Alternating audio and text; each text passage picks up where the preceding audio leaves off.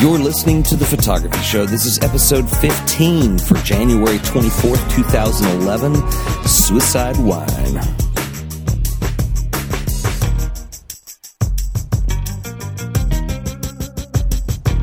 It sounds so weird, man. They're like it's like a suicide wine. I did that tonight at Payway. I mixed lemonade and and Sprite. It's like, what are you, 10? Awesome. Well, welcome back, everybody, once again to another episode of The Photography Show with Wade Griffith and Ted Forbes. Hello. And Suicide Wine. Suicide Wine is Ted's new nickname. Would you mix lemonade and Sprite? Lemonade and Sprite at Payway tonight because I'm 10 years old. Man, you did say you were going to rhyme, and you just did again. I know. I can't stop rhyming all day long. And I've been talking in Dr. Seuss rhymes. It's weird. So this may be the oddest podcast yet. Hey, you got to do what you got to do, man. I had a full physical the other day at the doctor, and I think they may have, when they were taking my blood, they may have gone ahead and put something back in. Like to put back into the community. I haven't been the same. Hey, you're not withdrawing blood. That's heroin. Is it a clean bill of health? I mean, how we doing? I'm doing okay. They said I can continue. I can continue this show. Oh, excellent. Yeah, they gave you clearance. Well, the day that it's just the Ted Forbes photography show. Wow. We'll know that maybe things went downhill. Yo, that'll be the day things go way downhill. Yeah, so I'll go ahead and just say bye now. Well, I think there was... as of right now, I'm good. We did the State of the Union, or I did, long time ago, and it's a snoozer, but, what are you going to do? So we're going to do something a slight bit different today. Oh, well, first of all, let me remind people that they need to email us questions, because we're going to... Yeah, nobody's emailing the questions. Well, they may have. I haven't checked it in a few days. Ted. I know, it's poor form, but, Oh, man. Yeah. You can tell the level of professionalism. Email me your questions.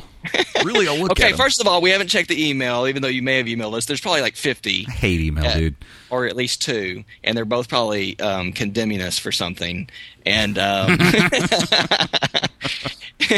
and then on top of that, today we really don't have a topic, but we want to do a show, and so we have tidbits of things we're going to mesh together. Hang on, that's not fair. We have tidbits, but we're going to try to be a little more improvisational. Yeah, that's what we've been doing lately, and it seems to work. So it's kind of working. Well, welcome to another night at the Improv. We do know we're doing this. We're starting backwards today because something I wanted to discuss has to do with my pick of the week. What is it, Ted? Well, let me tell you. No, my pick of the week. First of all, let me back up. Your pick of the week last week was the documentary "Smash His Camera." Yes, guys, I watched this almost twice. It is so freaking good. It is good, isn't it? It's funny. So awesome. It's kind of sad. It's informative. And if you're a photographer, you'll love it. I mean, it's totally. I mean, you said the thing about paparazzi, and paparazzi's changed so much from when he started. And what's his name? Ray Gayala, is that right? Yeah, his last name's hard to pronounce. Gayala, yeah. And I've known who he is. I didn't realize that's who it was about. And I was watching it, and his famous shot is the shot he got of Jackie O. And of course, in the 80s, he became famous because they were suing one another because his methods of stalking her pretty much were, but and he did kind of stalk her. Yeah, he did hide out in bushes in the park and stuff, and would pop out when her children and her would ride by on bikes and stuff. Well, yeah. But he's the thing is you hate the paparazzi, really. Everyone kind of does, but when you watch this show, it's hard not to like this guy. Oh, he's so lovable. I mean, he's awesome. Yeah. And that's why I texted you and you said he's such a nice, lovable guy. And I said, well, just wait. It's a love-hate thing. Yeah, I texted him halfway through the film thinking, oh, my God, this is so awesome. And it really is. It's a really well-done film, too. Yeah. I sometimes with documentaries, you don't know which way they're going to go. And so anyway, when I was watching this, it was fueling my thirst for more photography dork videos on Netflix. And so... Anyway, it took a while. I've watched them all, so I continue to watch them all, so I'm right there with you. Yeah, no, it's quite well when they're done well. It's like if you haven't seen the Ani Leibovitz, you got to see that. That's an easy one to find.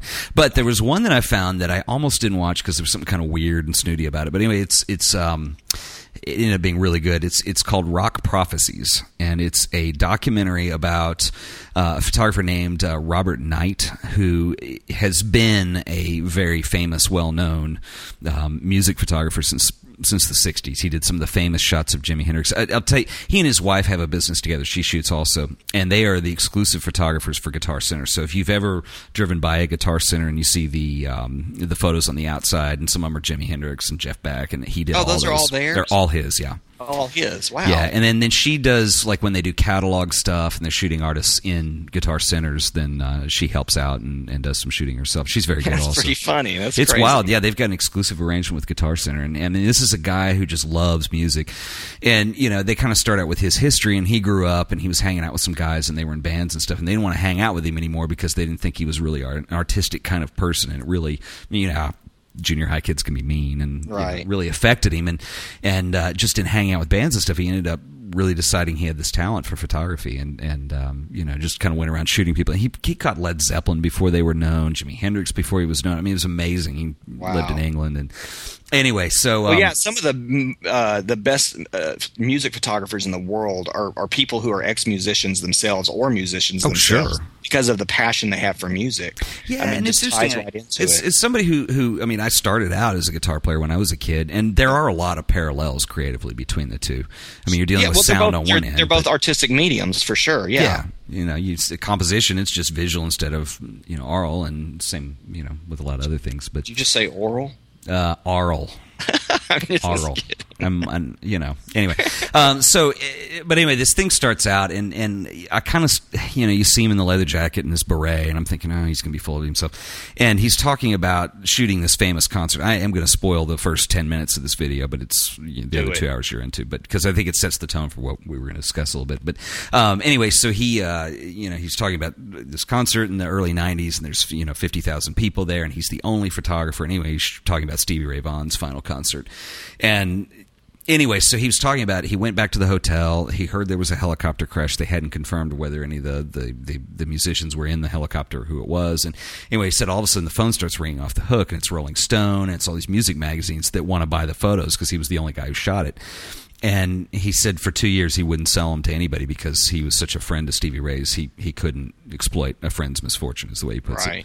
And all of a sudden I'm like, okay, I'm back into this because he did the right thing. I mean, that's so awesome. The guy could have banked on that, and he wouldn't do it. A photographer with morals, they're rare.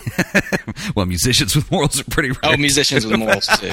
Yeah, both. Either way. But it is interesting, and he was very good friends with Stevie Ray Vaughan. But anyway, he said, and this is what sets the tone for this and what I wanted to kind of discuss in here today, but he says, as he's, he was saying goodbye to Stevie Ray after the concert, he said Stevie was getting on this helicopter, and he said, "You'll know me when you hear me." And he said it was probably just something goofy he was saying, but there's this prophetic kind of tone to that. And he said as a result, like one of his challenges is he's always looking for who's going to be the next Stevie Ray Vaughan or the next Jimi Hendrix. And so he spends a lot of time taking photos of unknown bands and kids and trying to promote and come up with stuff. And it's very interesting. Wow. And what's really cool is there's some major guitar players that are interviewed in this documentary. Steve Vai, Jeff Beck, who never does interviews. So if you're a guitar player, it's worth it for that alone. Yeah. But anyway, all these guys are kind of talking about where they came from and how they're trying to strive to achieve greatness. And it's interesting when you, especially somebody like Carlos Santana or Jeff Beck, who you think of as having achieved some kind of greatness, for them to be humble and say, "No, man, I'm always trying to forget what I did yesterday and do something new." Mm-hmm. And I think for anybody as a photographer or anything creative, I think it's almost like the stone of Sisyphus or the carrot that dangles. You're never going to get there. You never arrive. Right. But what is that path? And it's different for all of us. Yeah, I saw a quote on Twitter today by someone, and it said, it was just a comedian, and he just said, "I'll be happy when I'm famous." Which we all, really. He's being sarcastic, obviously, but that's the truth. And that's what a lot of people, even though they don't say that, maybe think.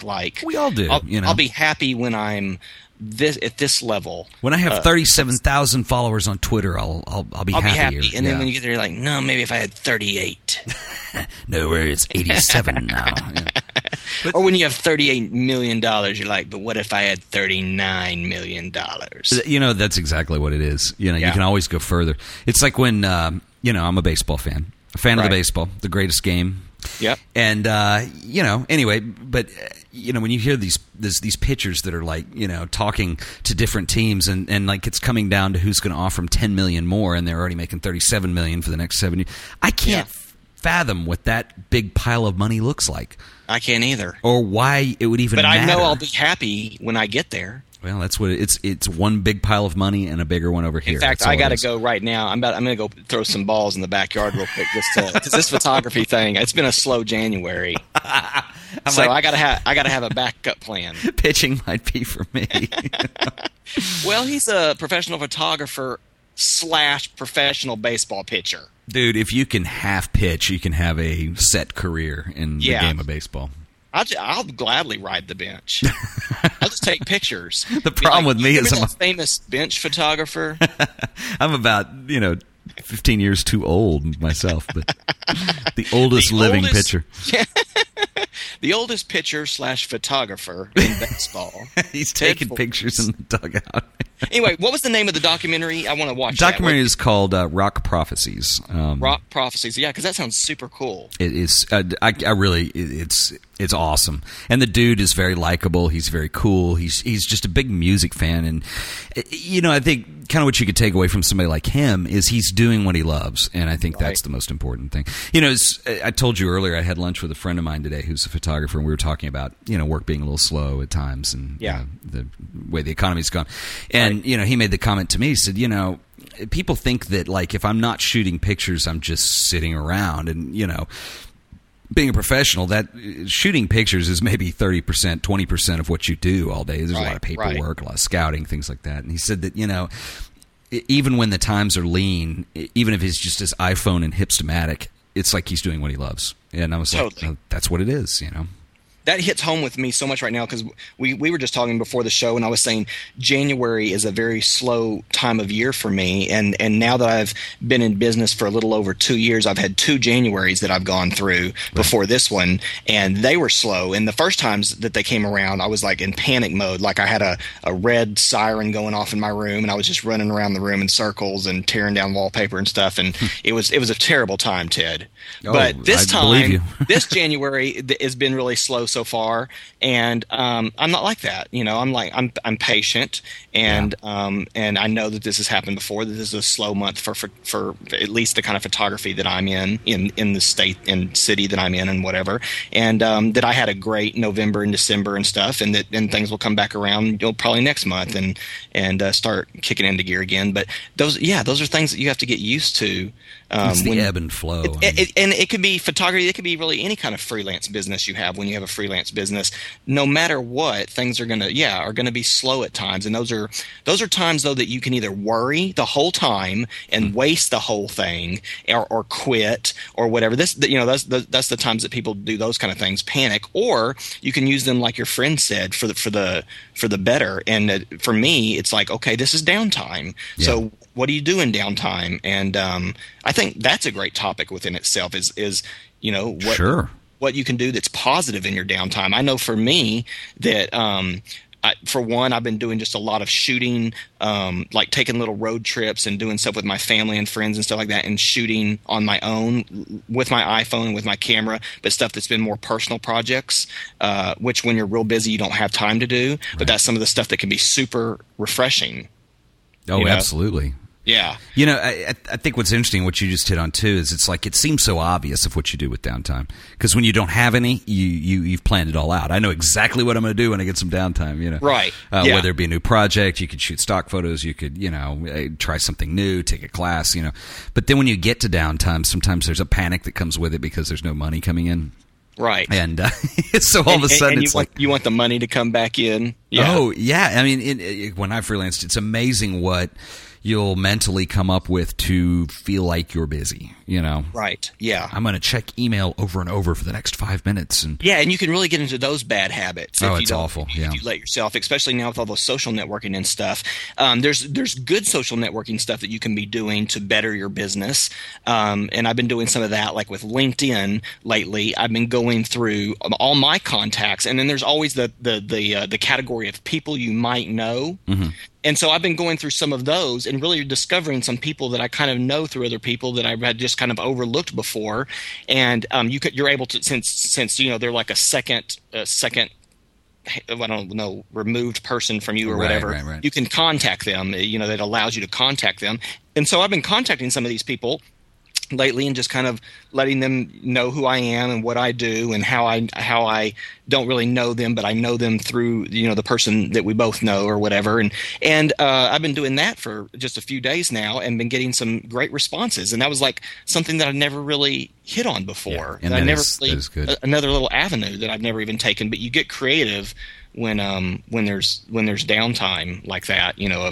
Okay, I got to try something new because another thing that helps to like mentally offset that a little bit too, that really used to bother me. It's hard to get used to, but you've got to realize it's like gardening. You've got to plant seeds and they're going to have to grow. You're not going to get a job that afternoon. I mean, you think first of all they got to need the photographer, and then you're going to have to do the job after you spec it, and then you're going to have to turn it in, then you're going to have to get paid. So it could be like even if you had it that day, it would be months before you saw anything come back from it. Oh yeah. So if you're that slow, that's why it's panic mode, I think, for a lot of people. Yeah, it's like planting a seed and going, where is the plant?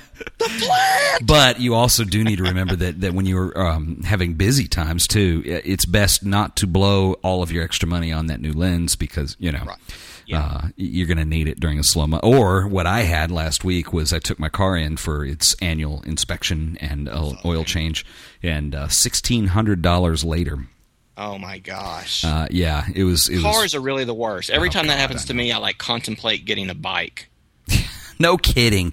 I hate having a car. I mean, it's like just the Dallas upkeep. isn't a city that we can really do that, though. We have to have a car. No, and but if we didn't have to have one, we wouldn't. Well, my car's 10 years old, so I mean, it's like all stuff like you need new gaskets, new belts, and then they come up with stuff like you need a carbon canister and you need a new Johnson rod. And, hey, but we're gonna have to repaint this thing, don't you? Yeah. Well, we highly suggest, sir, that I know, and it's like I don't know enough about it. Had a new steering wheel. Yeah. Do we really have to replace? Oh, yeah. Well, what annoyed me is I kind of gave them the go-ahead. And remember this with your own clients. But I gave them the go-ahead. I said, look, if it needs to be done, if it's maintenance, let's do it. I would rather pay less now than more later. And they were like, oh, that's a good attitude, sir. Well, I come back, and the jokers, the hose bags, put some new wiper blades on my car. I'm looking at the item, and it's like $24 for some blades. And they're these little wimpy leaf-looking things. And it's like, dude, if you're going to first of all, why did I need new blades, And second of all, if you're going to put them on and charge me that, I want those big old monster ones you see at AutoZone where it's like, give me the monster blades. Yeah. So when I go mudding, I can wipe it right off.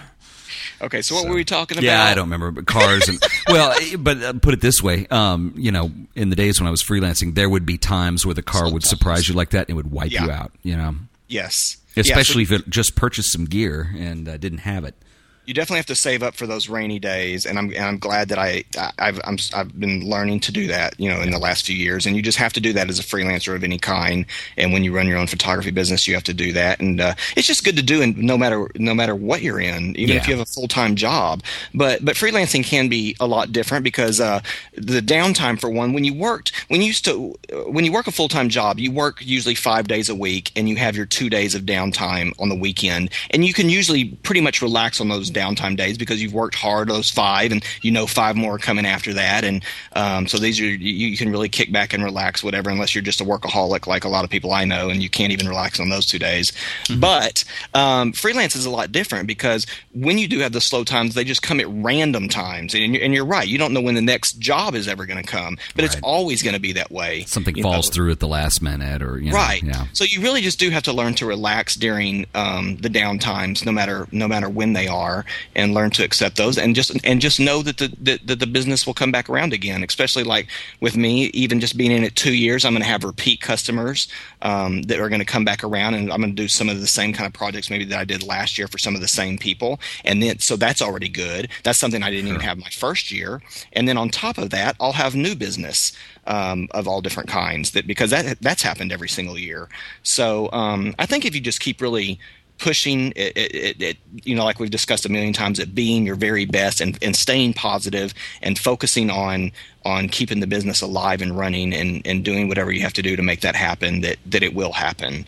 Well, it's also important not to forget, and I can't remember what they call this in more corporate terms, but basically training and that kind of thing. So, like, you got some downtime, and let's say you wanted to get really good at, I don't know, low light photography or still life for people, right.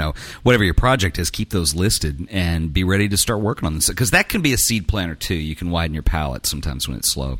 Yeah, I know one thing that I've always done, and lately I've been working more on new business this month than I sometimes do. But sometimes in downtime throughout the year, I will do just that. If I've been thinking of a project, whether it's getting out of the house and going somewhere and shooting it, that's a personal project. That's a great time to do it. To take a week off and say, okay, I know it's slow during this time, so I'm going to take this week off and go here and do this. And you can usually even convince your spouse that it's a pretty good idea, because it can be if you take a vacation that you can write off, that you can go and shoot stuff that you can come back and turn into stock photography, or stay right in the house. And even like your friend was talking about, that he's been doing a lot of stock photography lately. That's something great to do in your downtime. I get a notice on Twitter every day from Getty of what they need, and a lot of times it's like, I need a small boy in Hong Kong. Well, I can't go do that. I have one in the back. But I can do a hey, Hong Kong boy. They Would you really come out? They really are obscure. The Getty Images has a little thing that they send out to people that they need images from or whatever, and it really will be like, I need a catfish from Taiwan. Yeah, well, really that's going to be specific. impossible for me. But I can do a wooden top on a table. Dude, that's even funny. I mean, you think of the millions and millions and probably billions of images that Getty has to sell that are catalog and archive. For them to say this is what we need. Yeah, I mean, it's got to be something that I think that they actually get like specific requests, because Yeah. this is what it seems like. It's very obscure, kind of weird, specific things that they ask for. Sometimes it's something they don't have. I need a white bearded man in a cabin on a mountain. And you're like, what? What? But they'll really ask. So some big client called up or whatever and was like, "What all you got of white bearded older guys in cabins on mountains?" Yeah, right. Well, not much, but hold on a second. Tweet it. Somebody will come up with it. The power of Twitter. And they'll get it. Exploiting hardworking photographers everywhere. Within the week, they'll have Getty somebody images. on that. Because there's probably sure. some old guy with a beard in a cabin that will be like, I'll take a picture of myself. You know who it is? Is the double rainbow guy. Oh, yeah, double rainbow all the way. It's wow. so beautiful. I'll take that picture. Oh, my God. Oh, boy, he rode his such a 15 minutes, picture. didn't he? Yeah, and he was happy the whole. That's the kind of attitude we need to have. Is double rainbow. I wonder if he remembers his 15 minutes of fame. He may not. He's probably having like a bad acid flashback right now. He may have stoned right through it. Who knows? But I don't know. That guy seems on cloud nine for living in like a trailer on top of a mountain, and he's just like the happiest dude I know. It's funny because the whole concept of the internet meme, and we've had memes before, and certain memes are lucky enough to have a second comeback of memedom, like right. Tron guy.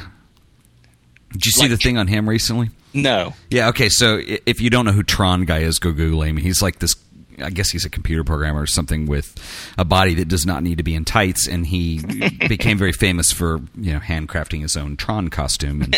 And then when, of course, Tron 2 Legacy comes out... oh, no. Yeah, well, first of all, his costume lights up. It's got lights on it, and... he lives, I don't remember where he lives, but anyway, he had consulted the local theater, let them know he was coming, and they denied him entry in costume because it would disturb others watching the movie. Well, they finally repealed it because all of a sudden the 15 minutes of fame are extending into 30 at this point, but separated by about 10 years. Anyway, so he ended up getting to do it. And then his famous quote was, "I can't help but think I had something to do with Disney deciding to make a sequel to this."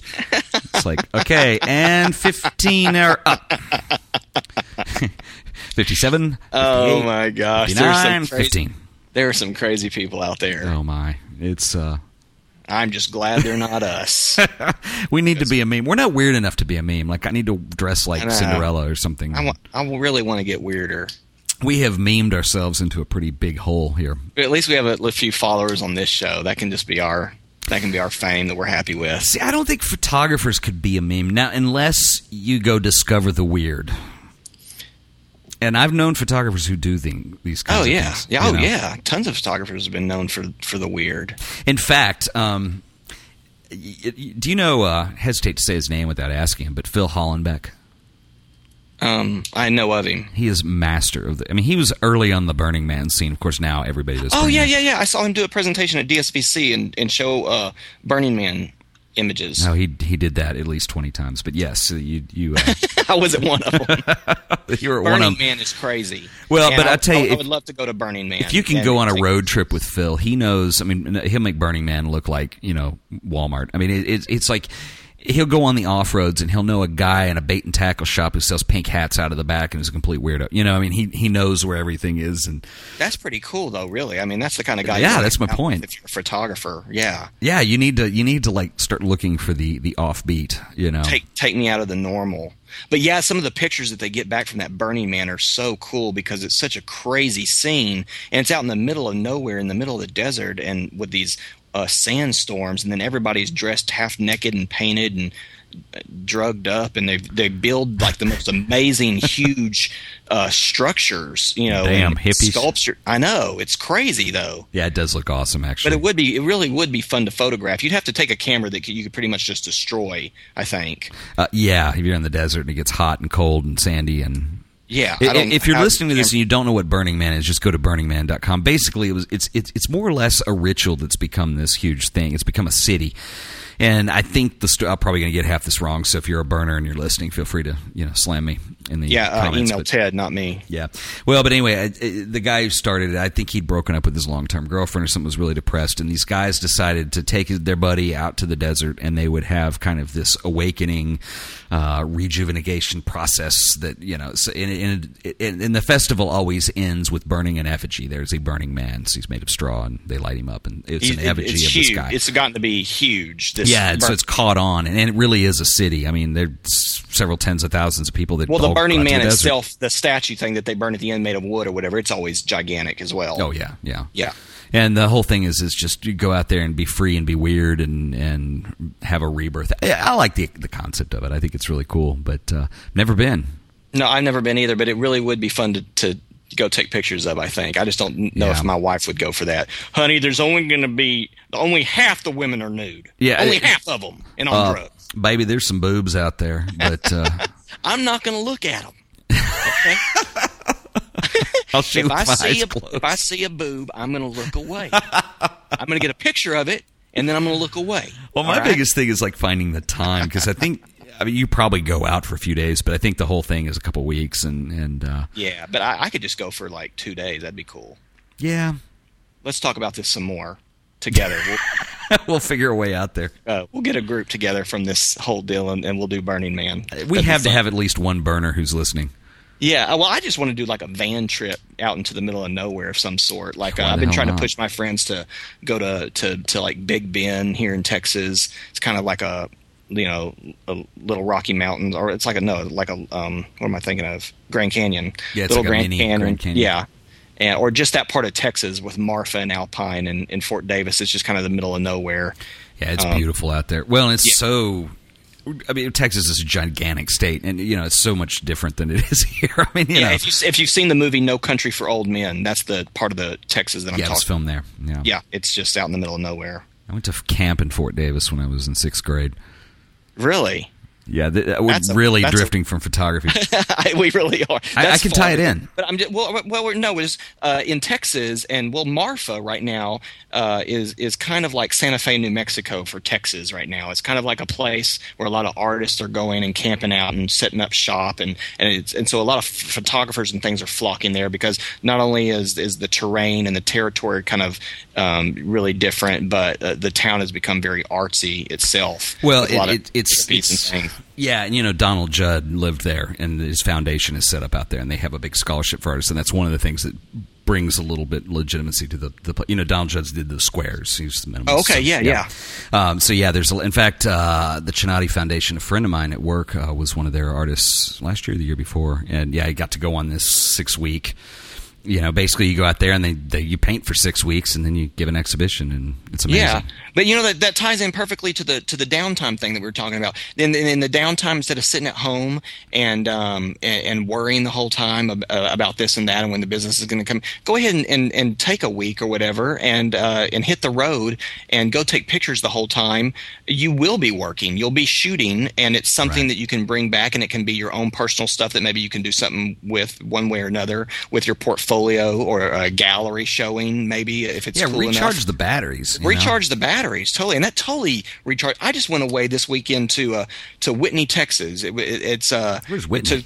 It's kind of near Waco. Okay. Kind of near Temple. Yeah, kind of near Temple, Central Texas. But there's a big dam there and a lake, and it's pretty. But what was so cool about the weekend was that the town is just kind of old, and there's a lot of old stuff there, and it's kind of behind times, which is cool to me. There's just a lot to see, and on top of that, it was rainy and foggy the whole weekend. And I was trying out a new app on my iPhone. Or I was not a new app. It's the Hipstamatic, but there's a new film selection on there that kind of makes these sepia tone looking images that kind of have a film border that I just really dug. So it fit perfectly with this kind of rainy, dreary, foggy weekend in the middle of nowhere, on this lake with this big dam and stuff. It was just kind of, I just came back kind of rejuvenated from that. And that's just 2 days, and that's just my camera phone. Yeah, and it's a drive. It's interesting. This weekend, family emergency, but, I went to Indiana. And, of course, this time of year, the snow is intense up there, and we have none here. And so anyway, the plane's landing, it's coming through the clouds, and, it's coming into Fort Wayne there, and which is a largely rural area of Indiana. And you're coming in, and it's just this sheet of white on the ground with these little barns and reds. It's like a Grandma Moses painting or something. The people I was with, they all just get cracked up that I get so fascinated with Amish and with barns and with but I don't have that culture where I am, No, that's the whole thing. You're hitting it there. I think get outside of your element. Whenever you're kind of in a funk or a time where you need to be really re-energized and get those batteries going again or whatever, just some inspiration. Get out of wherever you are. We live in the city, so we see this all the time. When I went out to Whitney, that's what I'm getting at. It's rural. And when you went to Indiana, it's just totally not our element, especially with all that snow and everything. So everything is just visually totally attractive. Yeah, farms and snow, Yeah, farms and snow. You're like, wow, everything you're looking at is like, that's a picture, that's a picture. I'm like constantly, if I'm not taking a picture, I'm like, that's a picture, that's a picture, Yeah, you're constantly, you're right, you're seeing it. I literally say that out loud till people move away from me. Yeah, because you're seeing it. I mean, that's what you do as a photographer, is you see things, And I see things all the time. You're looking for it. It brings up an interesting point because, this isn't anything I've ever said on the show or anything, but one of the things that when I start getting burnt out, I kind of look at my surroundings, and I live in a very interesting area of town. It's an old industrial section with old factory buildings and things, and so I kind of I try to challenge myself. Okay, I've seen this over and over. How can I see it differently? And actually, I think that's the hardest thing you can do as an exercise to break out of a rut. And I'm just talking about shooting around my house, but no, that's in general. Say you shot anything all the time. Okay, one of the hardest things to do is to come back to that same thing and say, how do I shoot this again in a new way? Absolutely. But it's not necessarily that way when you take yourself outside of those elements. Well, most of what we do can be, especially if you're a wedding photographer, weddings kind of have a similarity to them. It's different people, but it's the same ceremony and, same party. Well, same I've seen one of these before. Wonder what's going to happen. Are they going to cut the cake? Wait, you don't think they're going to cut the cake, do you? I better get over there for that awesome cutting the cake picture. Well, seriously, that's just kidding. Those kinds of things, or if you do product shots, or if you do corporate headshots, whatever it is.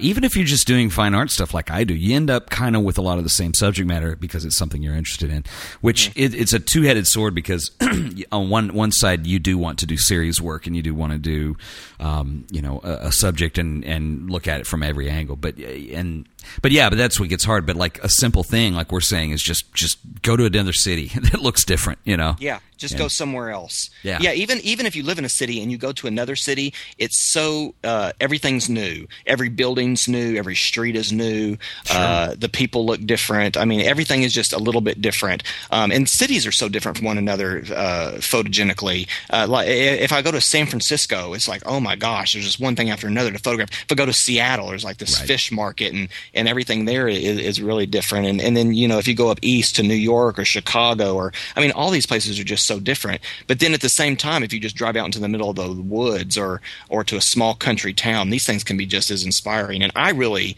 almost prefer those things. Like when I was out there this weekend, I was out by a lake and I was standing there and I could not hear a single thing. It's nice, isn't it? Miles. And the lake was so calm that as far as I could see, there was not like a single ripple.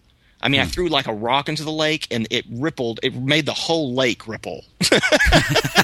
It was crazy. And then you got all this fog and this quiet, and then like you were saying, you just have all these little country town stores with an old broken down truck out front with some old gas pumps, and then you got this old dam. I don't know. It just, everything was very interesting. And then all the trees are dead. Even that's just, a lot of people would say, well, that's ugly and nasty, but to a photographer, it's artistic and it can be really beautiful and stuff. So, well, the idea is like it's something that's new to you, And if you live in the country, then go to the city and experience that. Country people right now are going, "What? I'll give him my old truck." Well, seriously, I mean that's what they tend to do when you go hang out with. I mean, but it's the same when people come and here. they're like, "Wow, whoa, look at these buildings. This is amazing." Yeah, so just get out of your element. Yeah, I mean, people come here and visit, and it's like, oh my gosh, and it's like something. Well, I see this all the time. I don't know what I always drive 85 miles an hour with 300 cars around me doing this speed. Why are you throwing up in the back seat? Get my gun out of the glove box. It's like the Steve Martin movie, L.A. Story. It's open season on the 101. Get that gun out of the glove box, and they're all firing at each other. Hey, something I was going to bring up real quick because you were talking about the documentary you had seen, and of course I watch like at least one a week probably. I've tried to find almost every single photography documentary I can on Netflix now that I can rent them, the discs in the mail, and get them streaming through got to. Netflix streaming. But two that I watched, I think I may have rented them through a disc, but two that were really good that I watched this week were both kind of on war and things in different countries. One is just called War Photographer, and I don't know. I don't think I sent you a trailer for this, but it was really good. And it's just about it. You've seen it. It's about a photojournalist who has pretty much gone from one war to the next for like his entire life since he was 20. Now he's like 50 or 60 or whatever. And and as he kind of talks and walks you through the whole process, there's a lot of footage of him actually being there. There's footage of like one of his friends that's another photographer getting shot while he's in one of these countries, and they're photographing a riot and stuff like this or whatever, and just all the kind of stuff they go through like that. And then major wars, landing in helicopters with troops and running out. And then it just shows the actual stills, the pictures through time, and it's just really well done, and it's amazing. And it kind of makes you think, God, what kind of person does that, and could I even ever do that if I had the opportunity, or would I? I don't know. It's just kind of mind-boggling, that type of person, and they put themselves in danger to get pictures and to kind of bring back the stories of these soldiers and these different wars and things, and it's just amazing. So that one's pretty cool. The other one is called The Devil Came on Horseback, and it's about a guy who was a Marine. When he got out of the Marines, he saw an ad in the paper for a photographer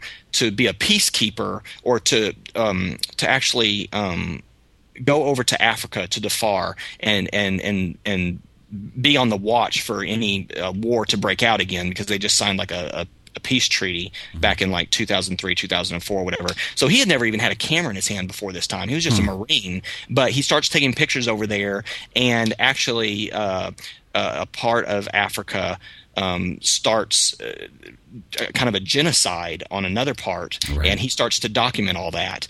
And even though the pictures were it's supposed to be classified for the UN's purposes. They never showed the pictures, so nothing was getting done about all this genocide going on. So he just went public with it when he came back to America and walked into the New York Times and laid the pictures down on the guy's desk and said, "Print all these so that something will be done," and started all this whole movement of Save Darfur and peace over there and all this kind of stuff. Whatever, just start a whole movement for people to start noticing that kind of thing. So it's pretty amazing what a picture can do. Even a single picture that grabs, the attention of the public is what both of these kind of documentaries were kind of showing me.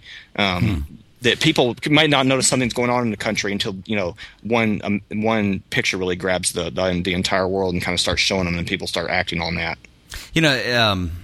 Yeah, I'm going to have the second one I'm not familiar with. But, if you look at I think there's kind of a golden age where, there was kind of this glamorization of people who were war photographers, and that would mainly be World War II and around that period. Right. Where Life magazine was, for the first time ever was able to get pictures to people of what front lines actually looked like. And Robert Capa being kind of one of the biggest names in that comes to mind. If you're not familiar with war photographer, he wins the Robert Capa Award 4 times. There's an award, yeah. Yeah, and Robert Capa. If you're not familiar with Robert Capa, check him out. He, oh my gosh, I don't even know where to start. He's probably most known. Well, there was a controversial photo he did that was published of a soldier. At the moment, he's being hit with gunfire, and I can't remember where it was. It's the Spanish. Yeah, you're right. Spanish Revolution but I can't remember what year. And he's kind of falling back as the bullets hitting him. Right, and there's some controversy as to whether Capa had set that shot up or not. But either way, it was one of the first times that had ever been published where somebody sees the brutality that is war. Mm-hmm. Yeah. He's also, I think, his most famous set was the D-Day invasion photos. He was the photographer who went out. There's a lot of misinformation that goes around about that. The photos are extremely moving to our eyes in this day, but at the time, actually, he went out. A lot of times his idea was, okay, I am not any different than a soldier in this. I'm just reporting. And so you put me in harm's way, I'll wear the same gear. I'm going to get in the same battle. I won't have a gun, but I'll have a camera, Right. Which is really interesting. Anyway, so he would do this. And so he went on the beach invasion of Normandy on D-Day and got these wonderful shots. And what happened was when they came off the boats and they didn't come off the right way and he didn't get the exact right, he asked them to go back onto the boat and then come back out and do it again. Yeah, I think so. And then he got the right shot. And then that's why. No, I'm just kidding. But that's the whole concept behind the guy that got shot. He would go to the Spanish, revolutionary soldier or whatever. Can you go back and get shot one more time? I didn't get it really. A little more drama this time. Action. What's interesting, though, is the deadline to get those in the magazine was really tight, and they had to get them on a boat, get them over. He did not do the processing, and they went to some lab. Well, apparently what happened was this kid who was processing the film put them in the dryer to get them dried quicker and baked them. I mean, ruined them. And all the film. Well, no, he didn't ruin it. I mean, they came out, but when you look at just Google, do an image search on Robert Capa D-Day. And I thought that he ruined all the film but one roll. Some of it that's possible, but my point is the stuff that survived has this look to it. Oh yeah, that completely captures how intense that moment is. Of course, Capa didn't think so at the time, and I'm sure a head or two rolled for this mistake. But you couldn't. I know people who have tried to recreate that look, and you can't. I mean, you have to be to recreate it. You have to be on a beach in wartime with sand and water splashing on you. Well, no, I'm talking about just the look of baking. Oh, the look negatives. from burning it. Yeah, they've tried to cook them. They've tried to, and it's almost impossible to do. And so a lot of it depends on the quality of film you had at the time, and nobody knows really what was done with it. But anyway, it's quite interesting. And yeah, you can't quite recreate that exact process of all that. Yeah, and Henri Cartier-Bresson was a war photographer also, and part of that golden era. I think one of the more interesting figures to me is somebody like Lee Miller, who started her career as Man Ray's assistant, and it was his girlfriend also, and it was part of this whole surrealist movement. And then kind of she gets older, decides she wants to go in documentary war photography, and ended up quitting. It just changed her. She couldn't do it, Yeah, well, that's kind of that's a little bit different than the surrealist thing. Considerably. But I've heard of other people. I just had a new idea. This one's going to be a little bit more dangerous. But I've heard that happen to a lot of people though. That like being on front lines and actually photographing in those situations, just it changes. I mean, like you're talking about the guy in Darfur who was shooting. I mean, right. I don't know how. I think that would move me in a way that may not be a good thing. I mean, it's really important stuff, and I'm not diminishing that at all. But I don't know how you could be the same if you'd seen something like that. No, he wasn't. He wasn't at all, and he was very disturbed by it. I mean, there's like a whole scene in the movie where he's just in the back of the car and he breaks down crying, and we're talking about like a hardened Marine here, or whatever. But one of the things that he hated the most, it takes a certain kind of person to be a journalist, I think, a photojournalist out there with a camera. Sure. And the one thing in war photographer that you see is that he would get involved sometimes. Like a lot of photographers just want the shot. They don't care if a guy does get stampeded to death or beat to death or whatever. They want the shots of that. So it's almost like a thing they're kind of hoping for. They wouldn't say that, but they are. What you're talking about is it's their duty to stay out of the way. They're only there to document. They're not taking sides. He would actually. There's a couple of cases where while he's taking pictures, he's come to the rescue of a man who's like being beaten to death, clubbed to death, and stuff by a mob. Amazing. And he gets down there with his camera and he stops the mob from beating this guy. And that's kind of the thing that makes this particular photographer in this documentary a little bit unique. Is you could tell he really had a conscience and he really had a heart. And where do you draw that line of where you step in and stop things from happening sometimes? But he took his life in his own hands a couple of times and really did that. And it's pretty crazy thing to watch. But the other one, The Devil Came on Horseback, that guy was an ex-Marine, so he really wanted to do something. He was like, somebody take this camera from me and give me a gun. But he couldn't do that, and nobody would. And some of it is realizing that higher calling, and that okay, there is something I could do, and it's with these pictures. And that's what he did. He had taken all these pictures of this genocide happening. Nobody in the world knew about it, so he took them back to the U.S. and turned them into a major paper. And I've got to watch that, man. Yeah, that's pretty interesting too, because it just that's when it starts getting people's attention. Other than that, just no one knows what's going on in the world, kind of, unless somebody's there to document it. So, well, we're waxing poetic here, but I mean, I think that's one of the most. That's the thing about photography that sets it as an art form away from painting or something like that. Is that yes, it has this ability to document and to show what exists. Whereas painting, more or less, is a representation of that, and I think you have this side of photography that you can't get with any other art form. And they've tried sending some painters into the battlefield. It just takes too long, bro. It just, I mean, he's there, getting out his watercolors and stuff when he takes one to the shoulder, Better start sketching. Sketch boy. Hey, instead of like photographers, they could send like those court reporter sketchers into battle. Even that would probably take too long with their markers. So we're it, man. We're the first ones they call besides the Marines. Well, and I don't mean to totally say it because there are things about other art forms that can capture an essence that photography destroys. Oh. But you do have that whole journalistic side to it. Which when it comes to war, we've got it. We got you covered, baby. Yeah. That's right. We get the market corner. You got a pick of the week, dude? You like that segue? That was real smooth. I know. What's your pick of the week? Yeah, done. What's your pick of the week? Well, the one thing that I want to do, I've been getting a lot of requests. Well, I always do as a photographer, and you probably do this too. Ted, I'm going to buy a camera because I'm about to go to Puerto Rico. What camera should I buy? You need a Puerto Rican camera. Well, that will shoot Puerto Rican light. It's kind of a pretty open question. You're going to Puerto Rico. I don't know how long. Okay, well, wait a minute. Before we go on, I'm not laughing at anyone by doing that, but it's a hard question to answer. It is a hard question to answer, and I'm glad you come to a professional. Somebody who can laugh at you. What is your advice there? No, one of them is Patrick. Our friend Patrick. He's about to go to Italy or something. Oh, Patrick. So he asked Fabian, and Fabian asked me what camera he should take. But I don't know how into photography Patrick is. Dude, those guys are tools, man.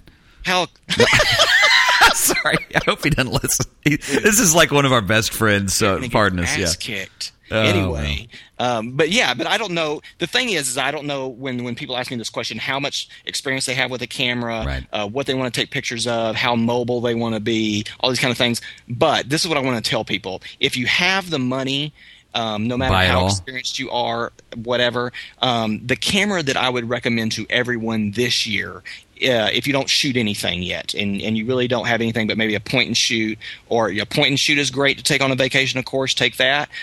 Take your camera phone. If you have that, you're going to probably use that a ton. If I went on a vacation right now, I'd be using that a ton. But if I was going to take a professional to semi-professional camera with me right now, the Nikon D7000 came out this year, and that's what I'm telling everyone across the board and everyone on this podcast. Dude, I don't even know you. I don't know who you are. What are you talking about? You just recommended a camera, the be-all, end-all at that.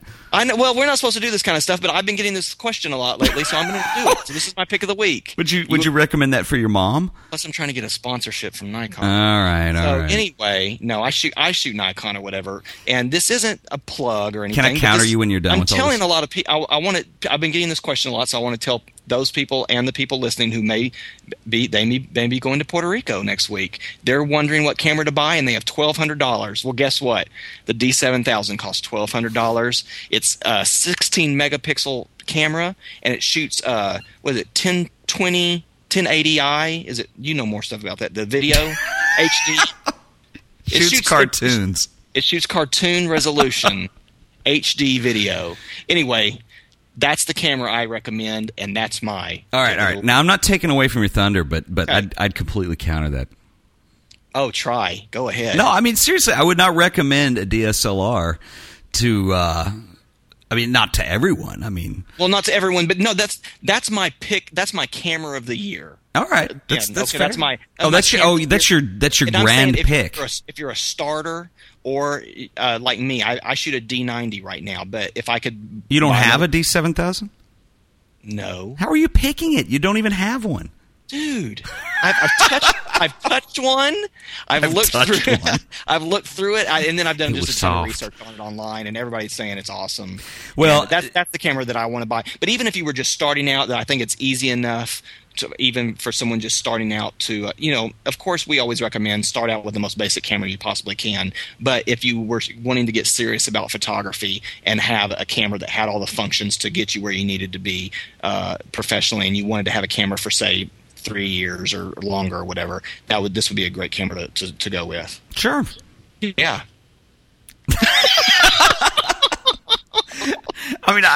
Personally, I'd say, this is from my own experience. No, go ahead. It depends on what kind of a trip you're going on and how serious you are about shooting. Yeah, if you're going to shoot stock for a magazine or, that didn't make any sense. If you're going to shoot a professional job, sure. But my problem is like sometimes you go on vacation, especially if you're with other people, and it's like lugging gear around. Man, I'm over that, dude.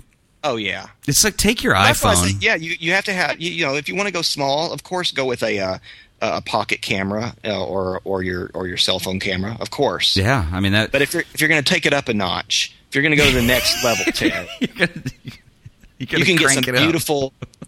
I quit. Sorry, I'm being a jerk to you, dude. I don't mean to. This show. He's gone. He's out. I'm back. I'm back. Good. I retired and I couldn't handle it. So, okay, first of all, I called Patrick a tool and I got caught up, and then I was mean to you. I apologize. Yeah, you're getting it now, dude. Yeah. What do you have? Okay, I want to give you this question, Ted. Ahead. My name's Wade. I'm going to Puerto Rico next week, and I don't know what camera to take. What should I take? Don't. Or buy? Just freaking give up now.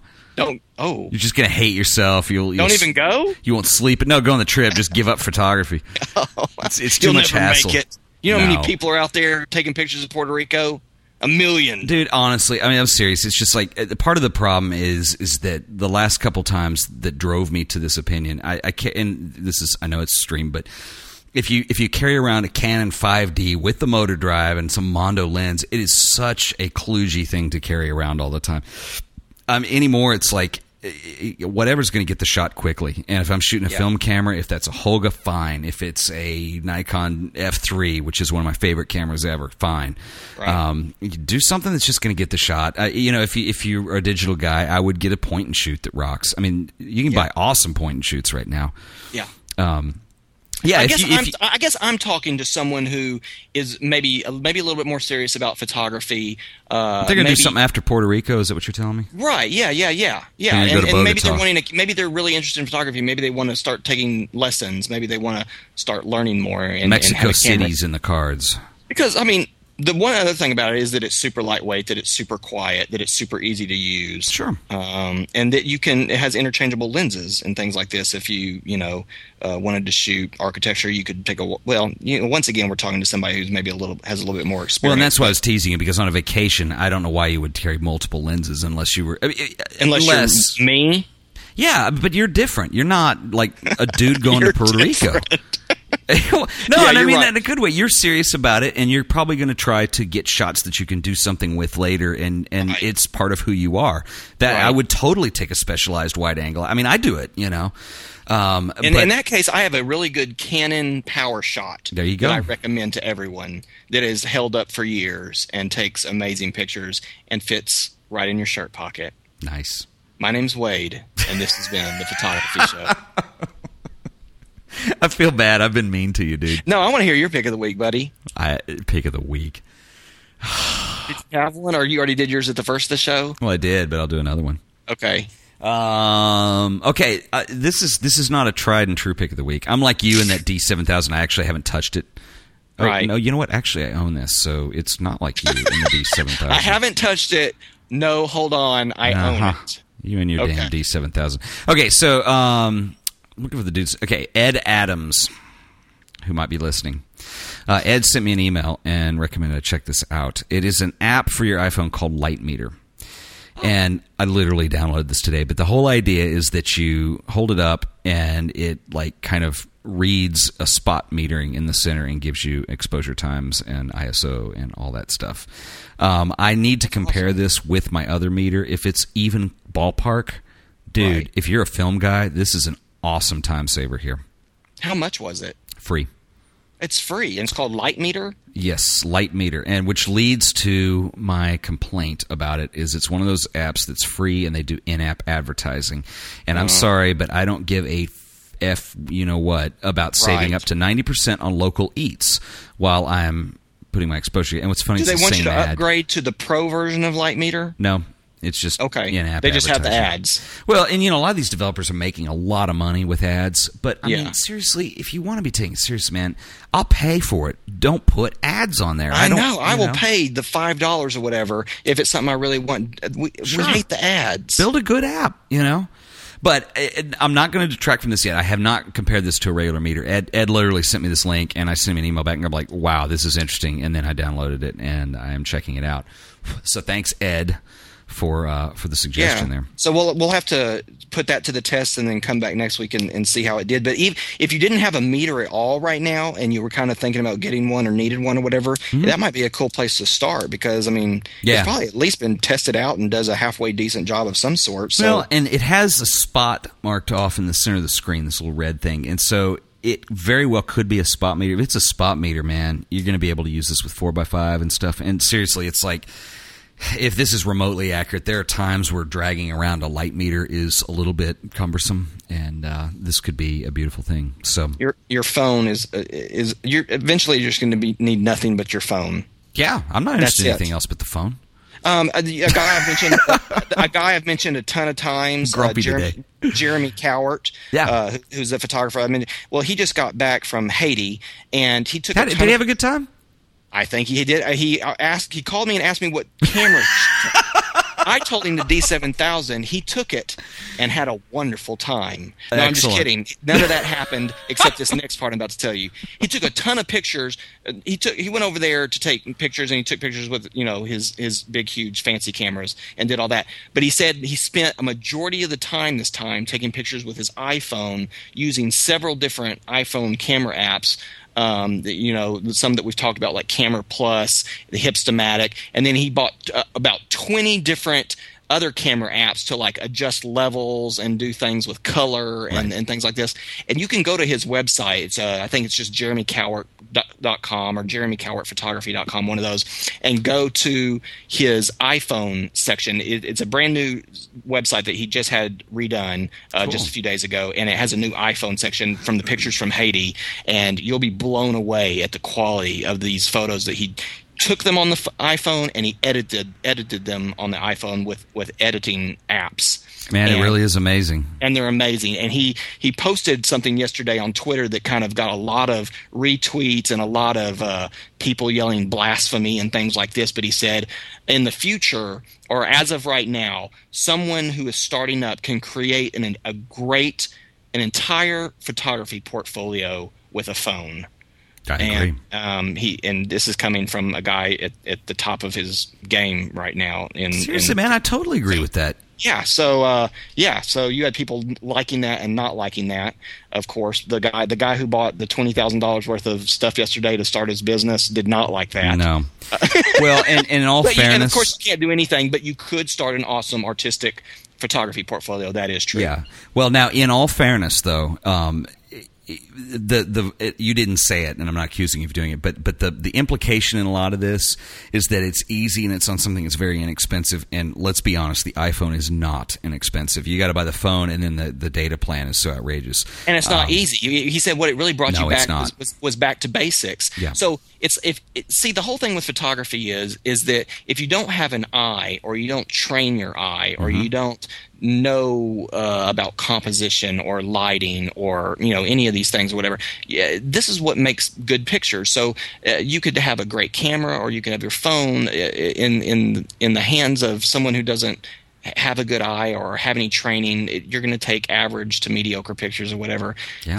The same thing goes for a pro or someone who does have a very artistic eye, or just who does take wonderful pictures. If he can take it with a great camera, he can take it with a phone, because it's a lens and a frame that he's looking through, and something that he's framing and shooting, and it's that's what it is. So sure. it can do the same thing. Yeah. Yeah, I mean, my personal work, I think some of the best digital photos that I've taken have been on my phone, no question.